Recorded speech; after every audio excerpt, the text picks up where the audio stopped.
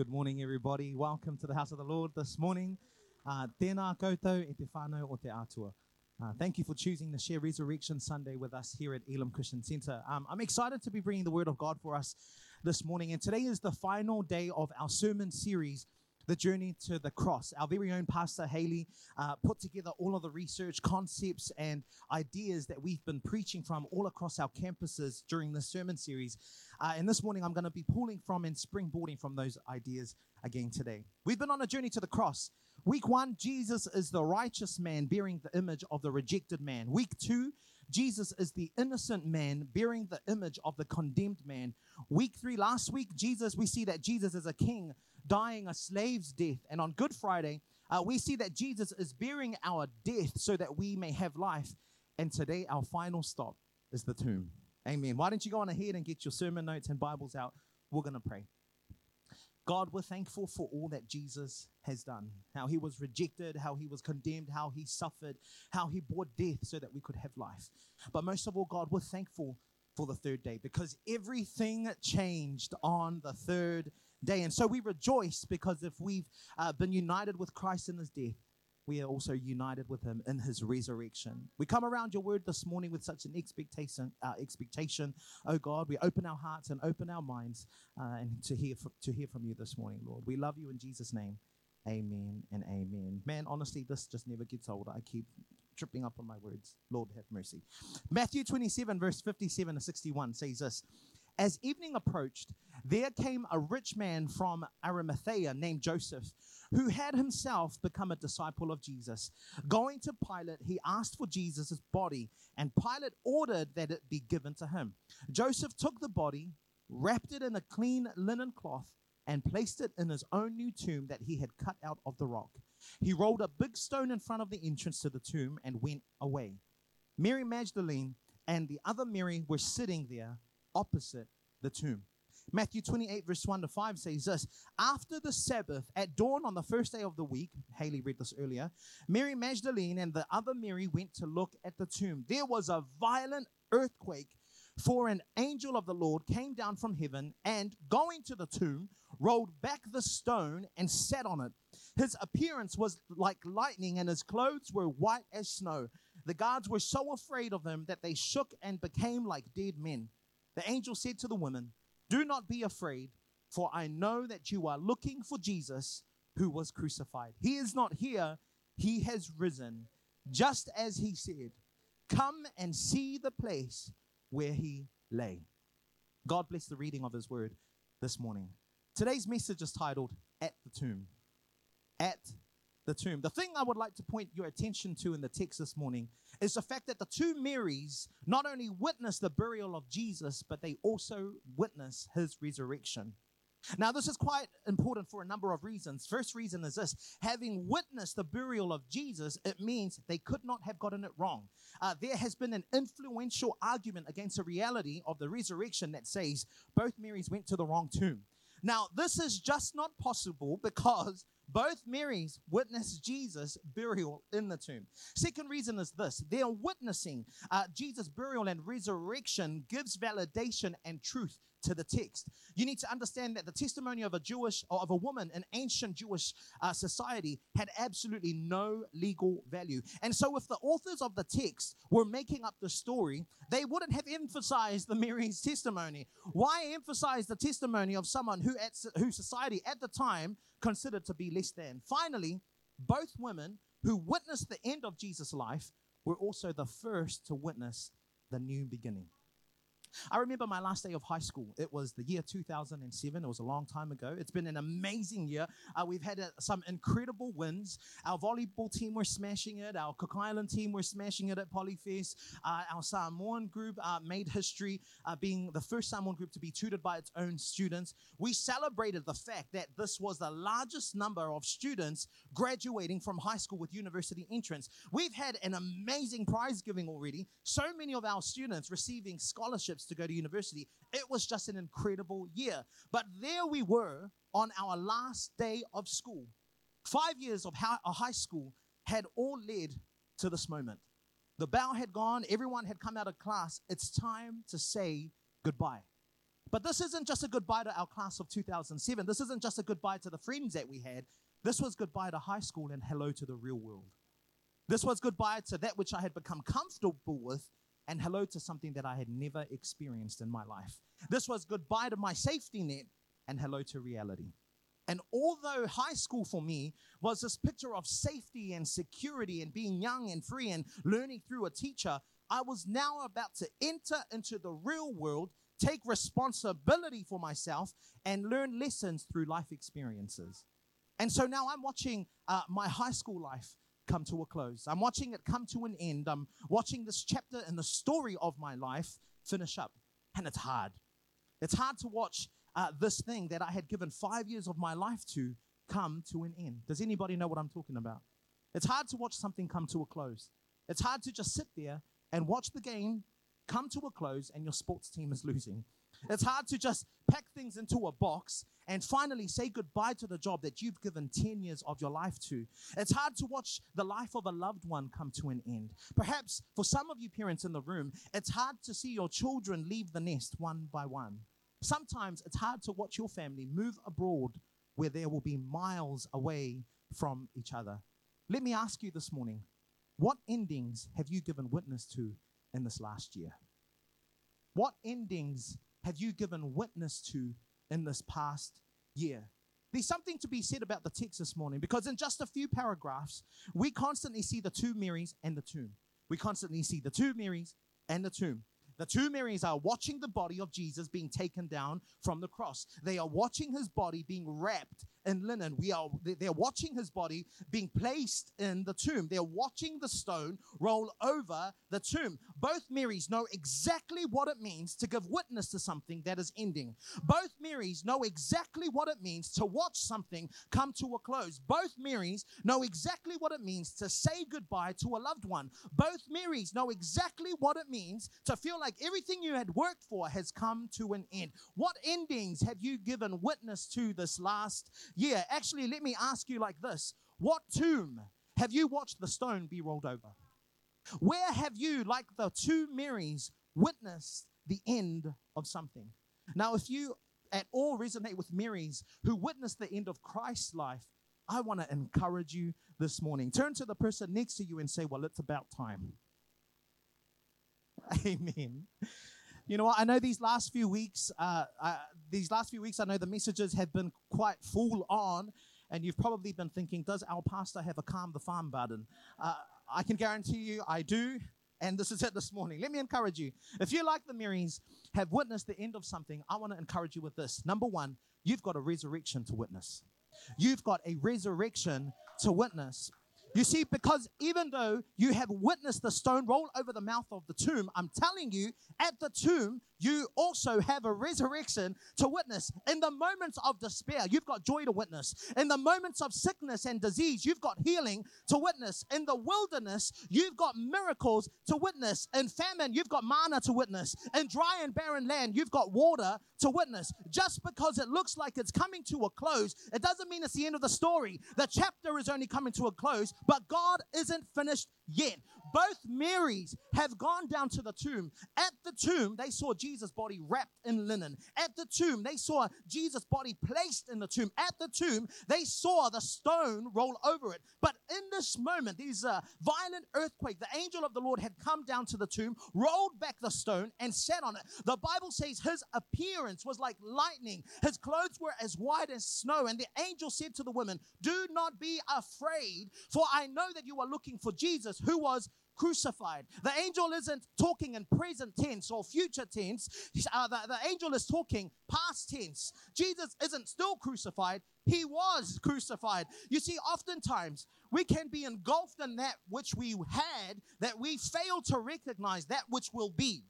If the lady with the issue of blood remained in the mindset of how she used to be healed, she never would have laid hold of the healing that was on its way. If the Samaritan woman remained in the mindset of my ancestors used to worship here, this is our well, we don't exchange things here, she never would have laid hold of the living water that would give her everlasting life. If Zacchaeus remained in the mindset of how he couldn't see Jesus and how people were blocking his view, he never would have come to know salvation. At the tomb, we witness an end to what was, but we lay hold of what is. I'm preaching to somebody who has watched something come to an end. You've watched something finish. You've watched something come to a close. I'm here to remind you it's not over. As long as you've got breath in your body, you ought to keep believing, keep trusting, because you have a resurrection to witness. What son or daughter do you need to see come home? What dream do you need to see come alive? What promise needs to be resurrected? What deliverance needs to be manifested? What waters need to part? What healing needs to be released? What addiction needs to be overcome? What curse needs to be broken? What provision needs to come? Because believers are meant to give witness to resurrection. Let me say that again. You are meant to give witness to resurrection. We are meant to give witness to sinners coming home. To those dead and trespassers given new life, because we serve the God of the empty tomb. Number two, I want to encourage you, you have a message to proclaim. Amen. You've got a message to proclaim. Matthew 28 verse 6 to 7 says this: He is not here, he has risen, just as he said. Come and see the place where he lay, then go quickly and tell his disciples he has risen from the dead and is going ahead of you into Galilee. There you will see him. Now I have told you. The greatest message, the greatest news in the history of humanity broke on a spring morning in AD 32. The news was this: Jesus of Nazareth, an itinerant preacher man, has actually risen from the dead, just like he said he would. And what I love about this news is that the angel is telling the story. And the angel didn't tell it to a journalist from 60 Minutes. The angel didn't tell it to the breakfast show or an editor of the Women's Weekly. The angel told two women, the ones who were entrusted with the most incredible and profound story in all of history were two women. These two women who are on their way to minister to what they thought was the dead body of Jesus. They're on their way to the tomb with their spices. They're about to wrap his body in spices again. But they get there and they find that there is nobody in the tomb. And what I would like to extrapolate from the text this morning is the simple fact that the angel said, come and see the place where he lay, then go quickly and tell the disciples. The angel didn't say, go and tell the disciples and then come and see where he lay. The angel didn't say, leave this place. No, the angel said, come and see and then go and tell. The angel wanted to make sure the two women got a real close-up look at where his body lay. Get a clear vision of where his body lay. Come in and have a look at where his broken and bruised body lay. These two women who had already seen with their two eyes Jesus' body being placed in the tomb are now seeing again with their two eyes Jesus' body no longer in the tomb. They have been entrusted with a message. The message is this: Jesus is alive. What seemed to look like a message of defeat is now looking like a message of victory. And this morning, I'm speaking to people who have seen with their eyes, who have seen close up, who have seen firsthand a situation that was turning bad, a situation that didn't look good, a situation that looked like nothing but death. But somehow, some way, somewhere, someone flipped the script. You didn't know how you were going to feed the kids that day, but someone dropped food off at the door. You didn't know how you were going to make it out of the accident alive, but someone heard your voice. You thought your lack of experience and your lack of education was the reason you didn't get the job until you got that phone call from the agent. You thought that you couldn't make it through your studies and work a part-time because you were tired and weary, but somehow you suddenly felt the strength to carry on, and today you've got a degree. You thought your marriage was broken after 5 years. You thought divorce was the only way, but somehow a shift happened and you're now happily married for 30 years. You thought you could not get out of debt. You thought that the budgeting course was a waste of time, until suddenly a change began to happen in the way that you managed your finances. You're stronger, you're wiser, and you're 5 years debt free. You thought you couldn't bear a child. The doctors gave you a prognosis. They've written you off, but suddenly you don't feel well. So you get to the hospital and the doctor says, ma'am, you're carrying. And you thought that coming to church was a waste of time, until you got that one invite to go to Sunday morning, and now you've been walking happily with the Lord for 40 years. That grave situation has been turned into a resurrection situation. And you need to know today that witnesses of resurrection have been entrusted with a message. The message is this: Jesus is alive. He has been resurrected. It means that because of him, we too get to walk in resurrection, not just after death, but we get to walk in it right now. It means death no longer wins. Death no longer has the final say. Jesus has already defeated death. If you had the cure to cancer, you wouldn't just keep it to yourself, would you? You tell your loved ones, you tell your friends, you tell your whole neighborhood. In the same way, we know the cure to eternal death. How can we not proclaim this message? How can we not tell the world of this good news of his death and resurrection? That which we witness, we must herald. Good news is news too good not to share. You have a message to proclaim. Number 3, I want to encourage you and say this. You've got expectations to overturn. The first people who were entrusted with the message to preach after the resurrection of Jesus are 2 women. Jesus picks 2 of the most unlikely of his followers to be the first witnesses to his resurrection.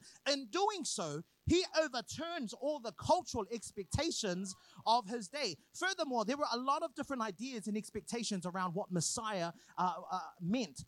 Messiah means anointed one, but for many, they had this understanding and expectation that Messiah meant a military leader who would overthrow the Roman Empire at the time and set the people free from bondage. And so when you said Messiah to a Jew, they immediately thought of a leader who would free the Jews from the rule of Roman Empire. They thought of someone who would establish a new kind of kingdom. This is why Jesus resisted the title Messiah during his earthly ministry, but he claimed it after resurrection. Jesus picked up the title when he had redefined it. Sometimes in the process of witnessing the end of something, what we need to let go of is our understanding and expectation of who God is, what God is going to do, and who he created us to be. Because when Jesus rose again, the old expectation of who the Messiah was and what he was going to do stayed in the tomb.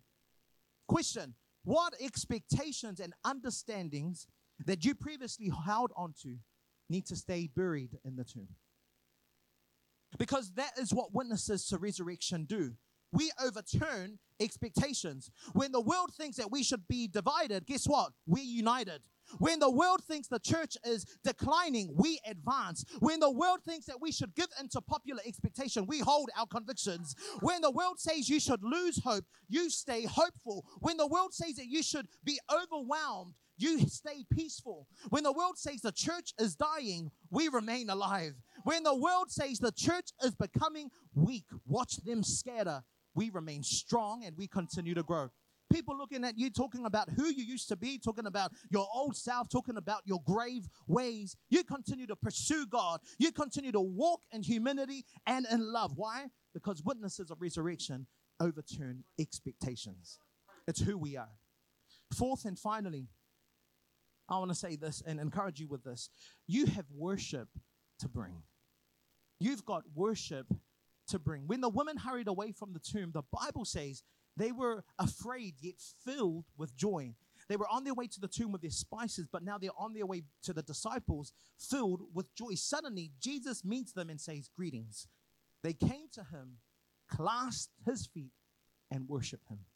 These 2 women who witnessed Jesus dead on the cross and buried in the tomb have now witnessed Jesus alive. If there was any bit of doubt and any bit of uncertainty in them about whether Jesus was who he said he was, the fact that they've not only seen him, but now touched his feet, made concrete the fact that he truly is the Son of God.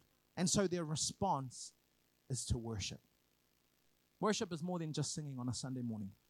Worship has so many facets to it, but the word worship here used in the text is a Greek word, proskuneo. The Greek word means to kiss, as in to kiss the hand of a master. It also means to bow down and lay prostrate on the ground. It is the picture of showing profound reverence and submission to someone. This kind of worship involves the attitude of humility on the person bowing down, and on the other hand, it involves an understanding and recognition that one is in the presence of the one who is worthy of worship. It is a physical expression of an inward posture of the heart. And so both Marys are responding in worship to Jesus. You need to know today that witnesses to resurrection have joy in their hearts and a song in their mouths. All throughout the Bible, we see people responding to God with worship. They found themselves in a tomb-looking situation, but because of the greatness and the power and the sovereignty and the might of God, they were able to walk out alive. And so they couldn't help themselves but respond in worship. Hannah worshiped because God answered her prayer and gave her a son. David worshiped because God delivered them from the hands of the enemy. The leper couldn't help himself but come back to Jesus and worship and thank him for the healing. A whole nation began to worship God because he delivered 3 Hebrew boys from a fire furnace. After being delivered out of Egypt, Miriam gets on up, and guess what she brings? She brings worship. She brings thanksgiving. She picks up the tambourine and she begins to praise God in the middle of the desert. I don't know who I'm talking to this morning,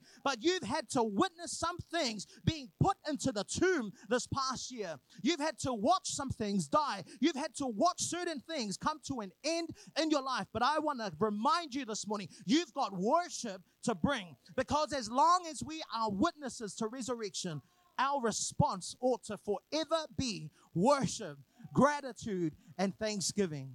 Amen. If I can ask the team to join me on stage this morning, why don't you turn to the person next to you and say, it's a good Resurrection Sunday. Amen. Choir, you can join us too.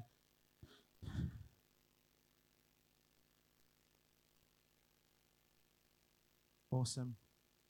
And just as the team make their way up, I want to close this morning.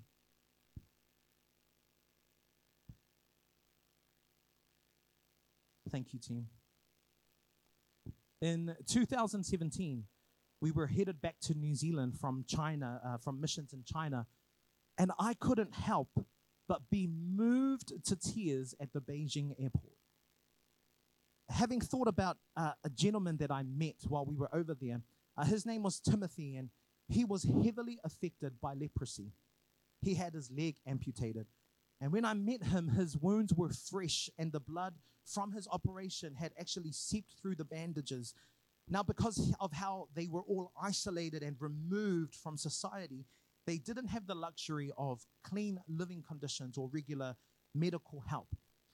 And so they were left to fend for themselves on a mountain just absolutely away from any sort of support. But we prayed for him and just absolutely believed in God for his healing. And as we were praying, I felt an urge to share the gospel with him.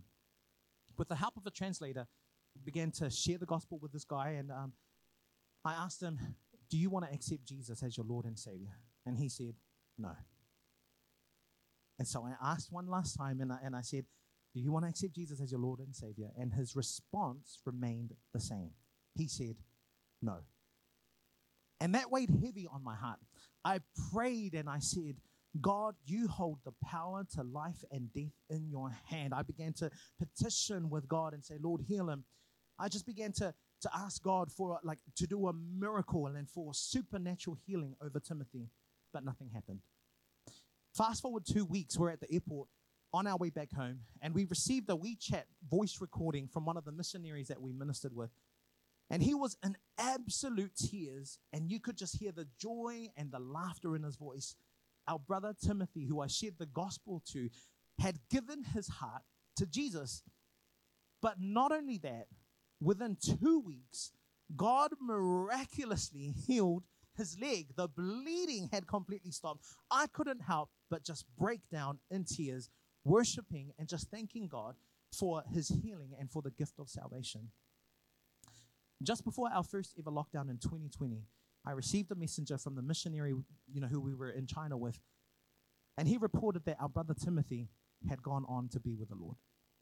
And I just couldn't help but hold back the tears again, because I realized that at the tomb, although it's a place where things come to an end, that isn't the reality for we who witness resurrection. Because at the tomb, we don't just witness the ending, we also witness resurrection.